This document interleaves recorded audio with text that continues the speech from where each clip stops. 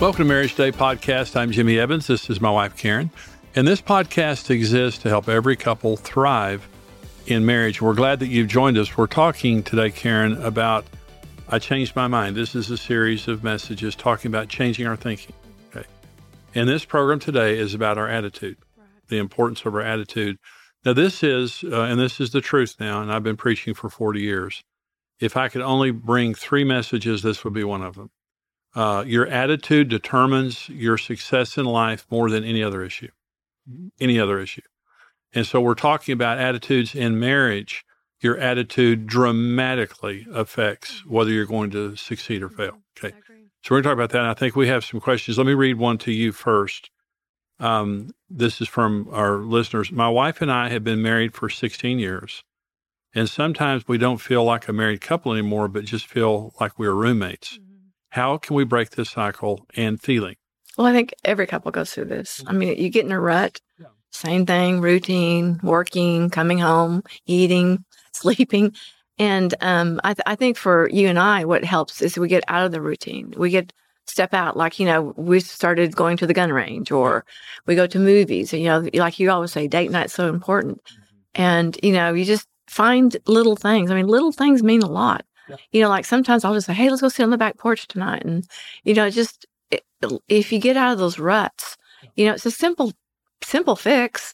Just be creative and just find new ways. Yeah. And it says, how can we break this cycle and feeling? Because when you just keep the same cycle going, it's going to produce the same feeling. And so the other thing is, Karen, that what we did for many years is when I was super busy and when our kids were teenagers, every 6 weeks to 2 months, we would just take a weekend away. And by the way, we were broke and we went about 30 miles away to cheap motels and stayed, but being together, but getting out of the cycle. If you can afford, to go to a nicer hotel, maybe, 100 miles away or 300 miles away, drive, stay as nice hotel as you can, get out of the cycle, get out of your routine. And like you said, every day, just do something different. Do something to break that doldrum, because it's very important.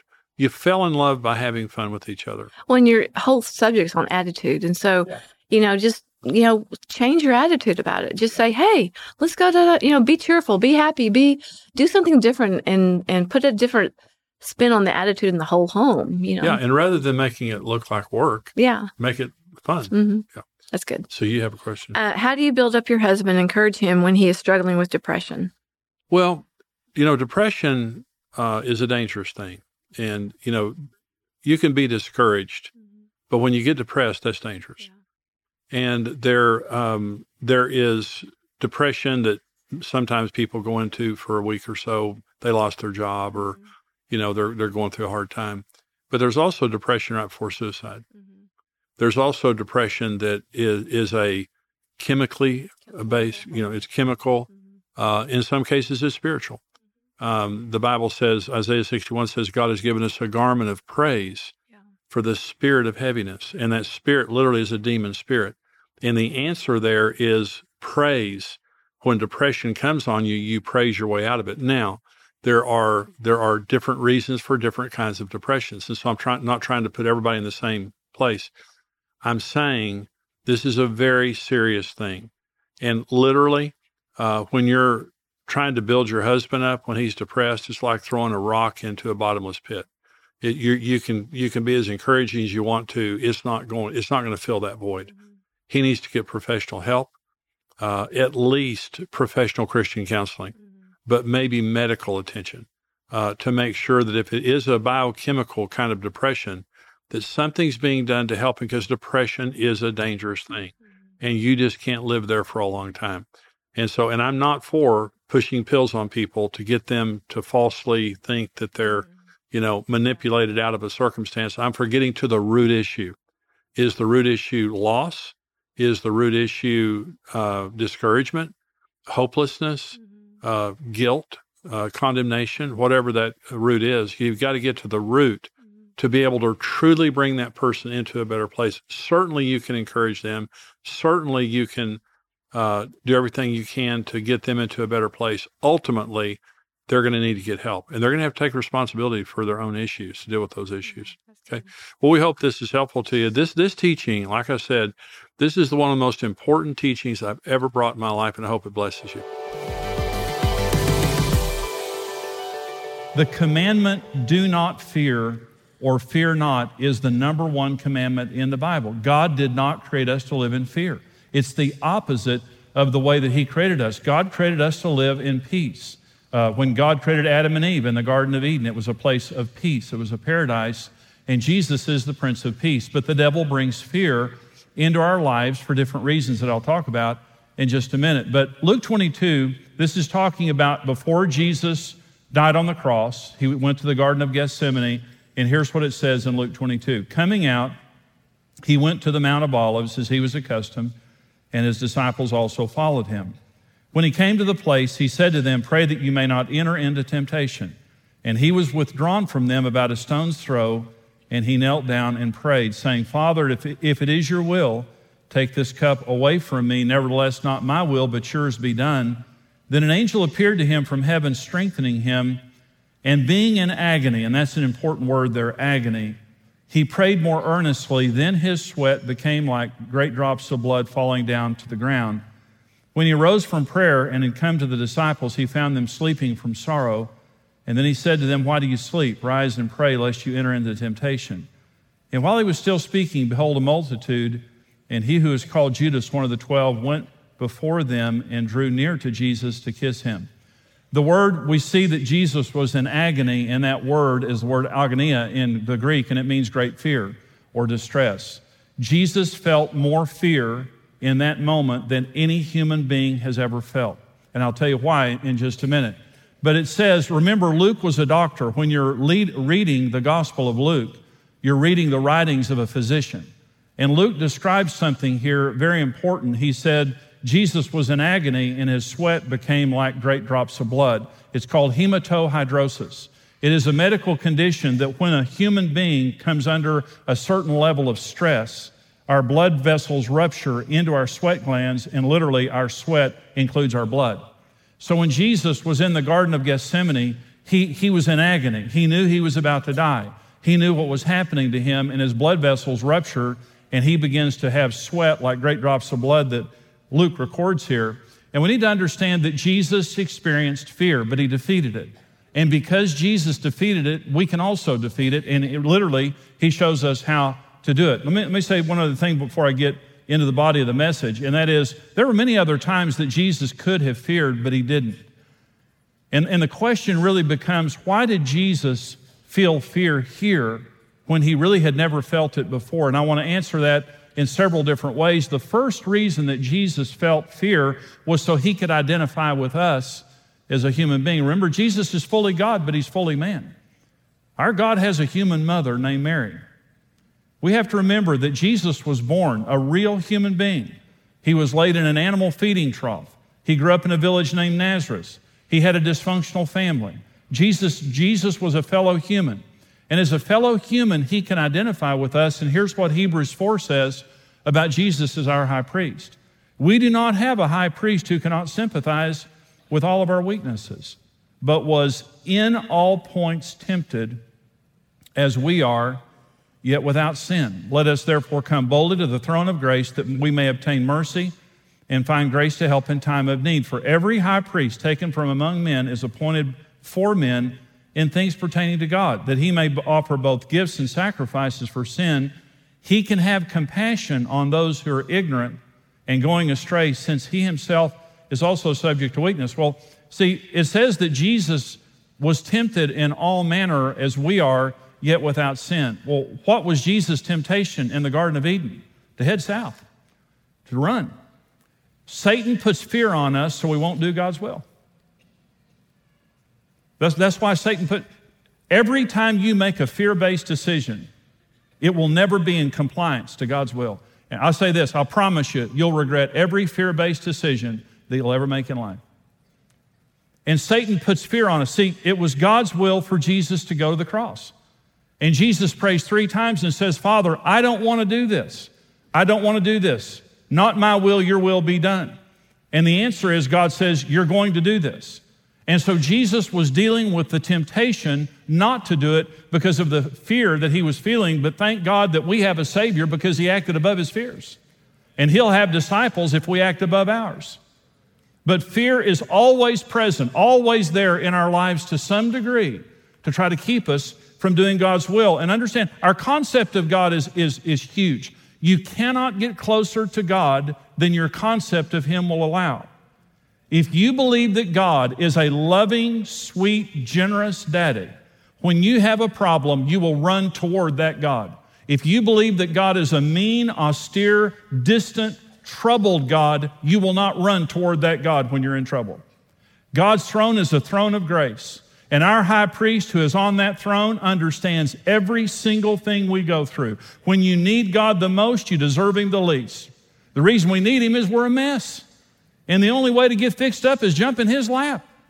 But you're not going to run toward him. In other words, if you're feeling fear, if you're feeling weakness, if you're feeling insecurity, those kinds of things, and you fear, here's what the devil wants you to believe. God's already kind of ticked at you. Just don't get too close to him or he'll swat you. He sees all the dumb stuff you do, and he just doesn't want you hanging around him too much. He'll take you in the family, but stay at the back of the line. The devil wants you to believe that God's always kind of mad at you and he really doesn't like you. That's the concept of God the devil wants you to have. Your high priest is madly in love with you, and when you go to Jesus and you say, Jesus, I'm tempted, I'm feeling sexual temptation, I'm feeling financial temptation, I'm feeling tempted to do something bad, and I'm feeling fearful, Jesus says this, I experienced that, I know exactly what you're feeling. Let me help you overcome it. It says that when we go to the throne of grace, we'll find mercy and grace in our time of need. Here's what mercy means. Mercy and grace are different. Mercy means you don't get what you deserve.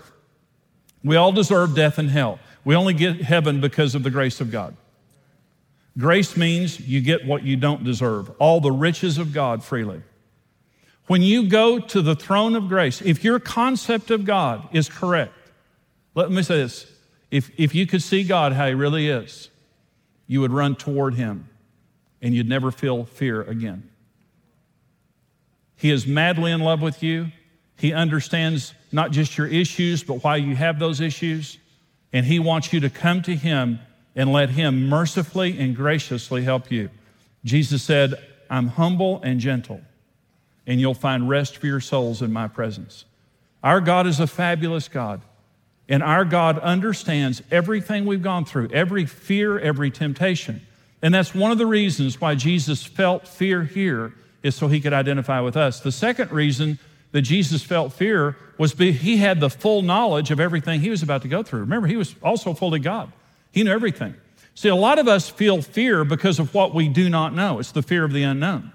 What's going to happen tomorrow? What's going to happen financially? What's going to happen to the stock market? What's going to happen to my job? What's going to happen to my health or my children? We don't know. Jesus knew every single thing that they were about to do to him. Jesus Christ died the most grisly death that any human being has ever died. And he knew every single detail about what was about to happen to him, so much so that he was sweating drops like blood. And he went to the Father. Jesus raised a dead man with 2 words, Lazarus, arise. Jesus was the Son of God. He didn't have to pray twice about anything. And all of a sudden, he is going before God 3 times, begging him and saying, Father, if there's any way, Father, if there's any way, take me out of this. I don't want to drink this cup if there's any way, but not my will, your will be done. I want to say something now because this is a very important point here. There are people today teaching universalism. Universalism teaches that all religions lead to the same path. Basically, all lifestyles have the same result. In other words, everybody gets to heaven. There is no right religion. There is no wrong religion. In other words, if you really believe that, then Adolf Hitler is sitting with Abraham in heaven right now. Another reason that Jesus was so fearful was he was under full-scale assault by Satan, the spirit of fear. Fear isn't something, it's someone. It says in Luke 4:13, you need to understand this related to the nature of the devil. Remember when Jesus was fasting for 40 days, and at the end of that fast, Satan attacked him? And here's what it says at the end of that attack in the wilderness, Luke 4:13. When the devil had ended every temptation, he departed from him until an opportune time. Here's what you need to understand about the nature of the devil. He's an opportunist. When you're the weakest, he's the most evil. You know, when you're a gentleman or a gentlewoman, you're a kind, gracious person. When someone's hurting, you let up. He's the opposite. When you're hurting, he presses in. And at the end, remember, at the end of 40 days of fasting, when Jesus was weak, that's when he pounced on him. And now in the Garden of Gethsemane, Satan understands that Jesus is weak, that he's troubled, that this is an opportune time. And so Satan comes with his spirit of fear and attacks Jesus. This is what 2 Timothy 1:7 says to us about fear. God has not given us a spirit of fear. Fear is a spirit, but of power and love and of a sound mind.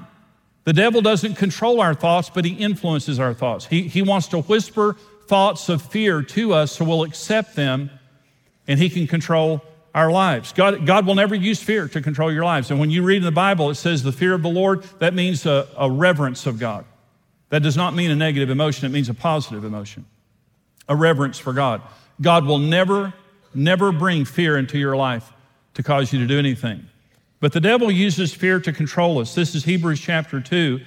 It says, inasmuch then as the children have partaken of flesh and blood, Jesus himself likewise shared in the same, that through death he might destroy him who had the power of death, that is the devil, and release those who through the fear of death were all their lifetime subject to bondage.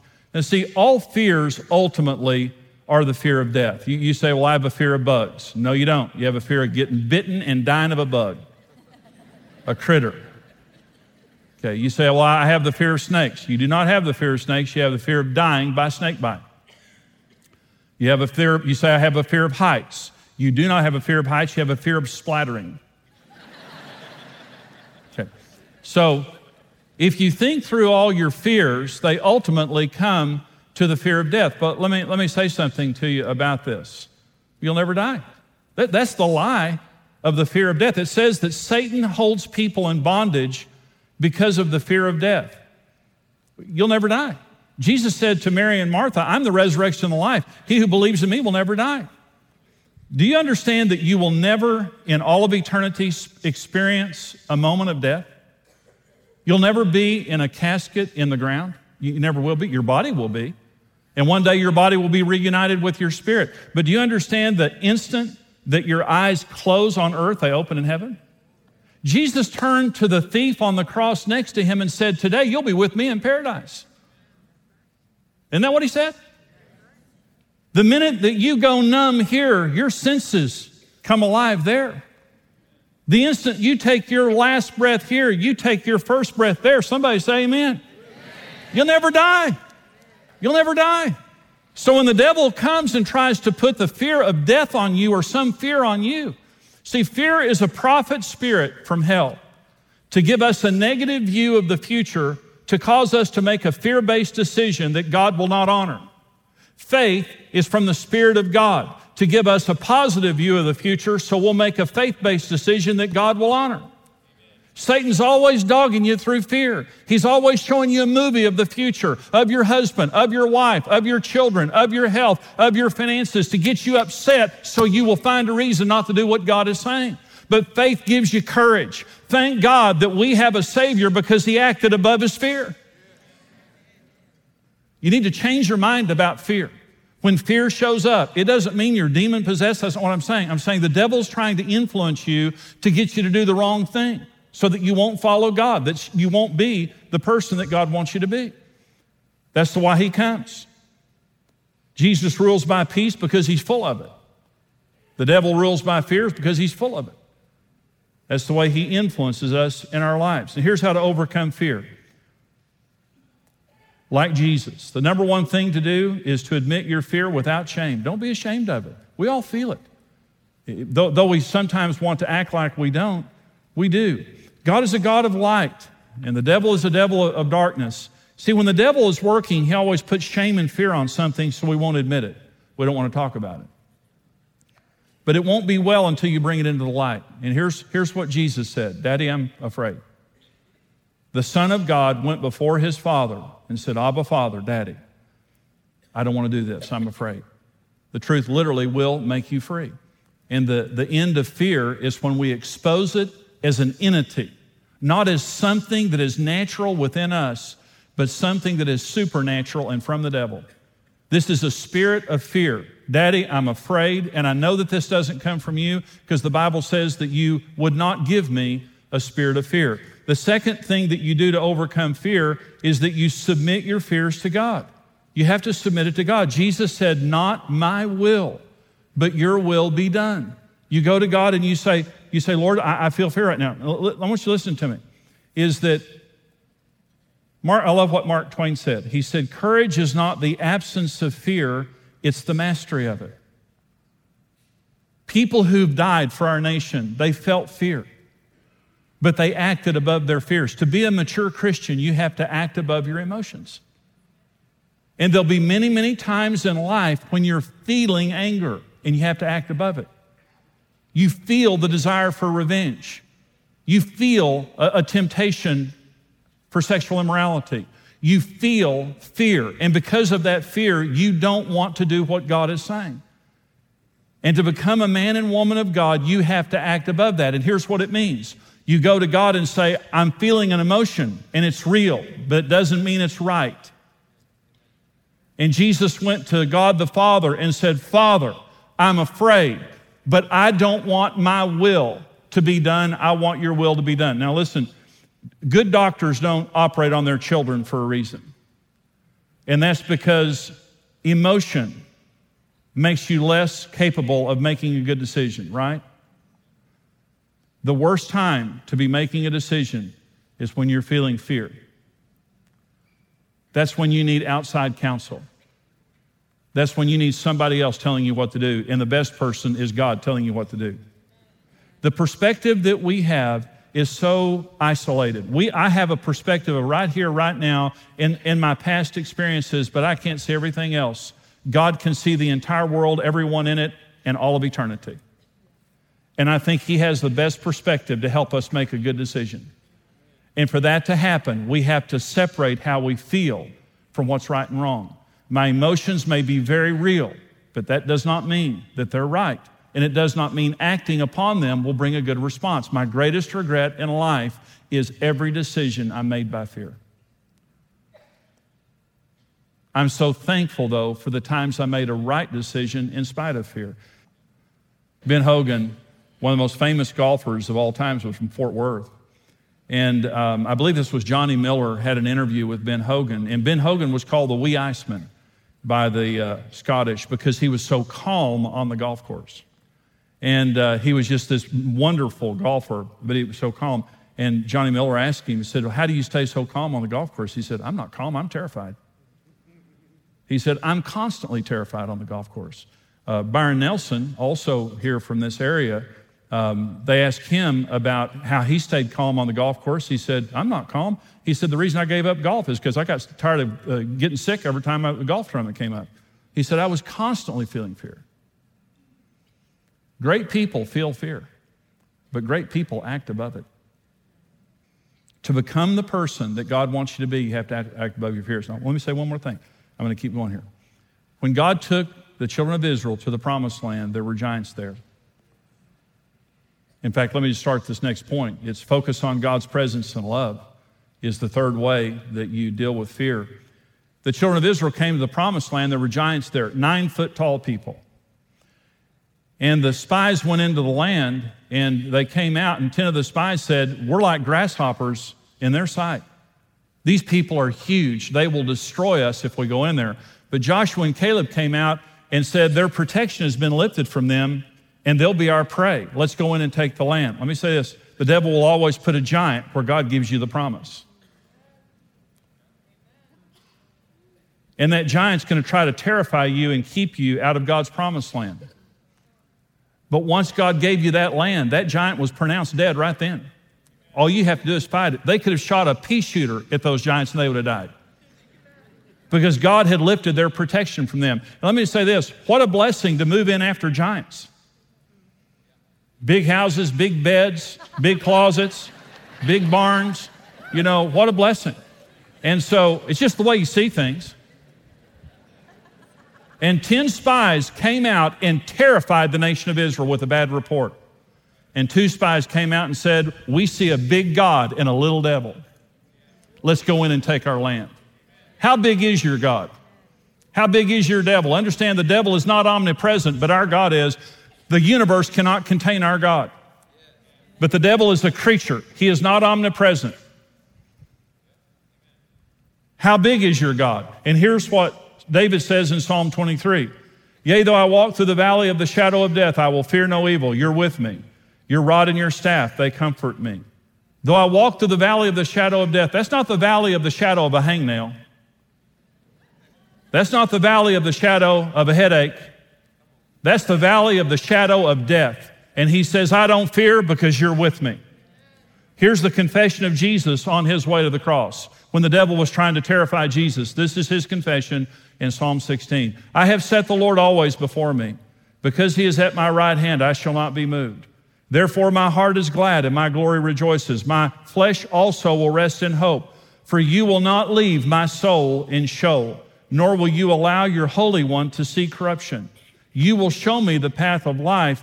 In your presence is fullness of joy, and at your right hand are pleasures forevermore. On the way to the cross, the devil was telling Jesus, you have disappointed your Father. You're a huge failure. You're going to rot in hell, and God will not come get you. And Jesus said, he will not allow his Holy One to see corruption. He's not going to leave me in Sheol. In his presence, there is fullness of joy. You will show me the path of life. And he is confessing against the devil, I have set the Lord always before me. Let me say this, the Lord's always before you. You might as well set your attention on him. Listen, fear is reality minus God. Faith is reality plus God. If your eyes could be open right now to see the supernatural realm, you would never fear again. When I first started preaching, about half a dozen times, little kids would sit out listening to me preach, and they'd draw pictures of me. And after the service, the mothers would come up and give me the pictures. They were not flattering. I had to forgive those kids. And I remember all their names to this day. Anyway, but this is what happened about half a dozen times, which was so interesting. Different children at different times drew me preaching with 2 huge angels next to me. And the first mother came and handed me that picture. I said, well, that's sweet. And then 6 months later, another mother, a year later, another mother, 2 years later, another mother. And these little kids, I guess in the spirit, could see something we can't see. Do you know that there are angels in here? Hebrews 1 says that angels are ministering spirits sent to render aid to God's elect. There are angels in this place. And not only that, God is here. If our eyes could be open, we would never feel fear again. But we have the choice to have spiritual eyes, that we don't walk by sight, we walk by faith. Even though I can't see him, I set the Lord always before me, therefore I will not be moved. The devil wants to overwhelm us with negative circumstances, so we'll run the other way. But we can choose by faith to set God before us. I want you to change your mind about fear.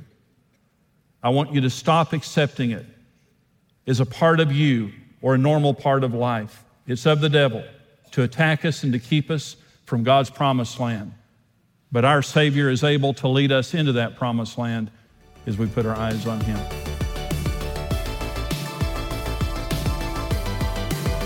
Hey, this is Brent Evans with XO Marriage, and I want to thank you for listening to the Marriage Today podcast. We believe your marriage has a 100% chance of success if you do it God's way. If you enjoyed today's teaching and want to keep learning, hey, subscribe to the Marriage Today podcast and take some time to leave us a review. Your reviews help us spread the word and can encourage someone else in need. For more great marriage content, check out xomarriage.com, where you can see all of our marriage building resources, articles, and live events.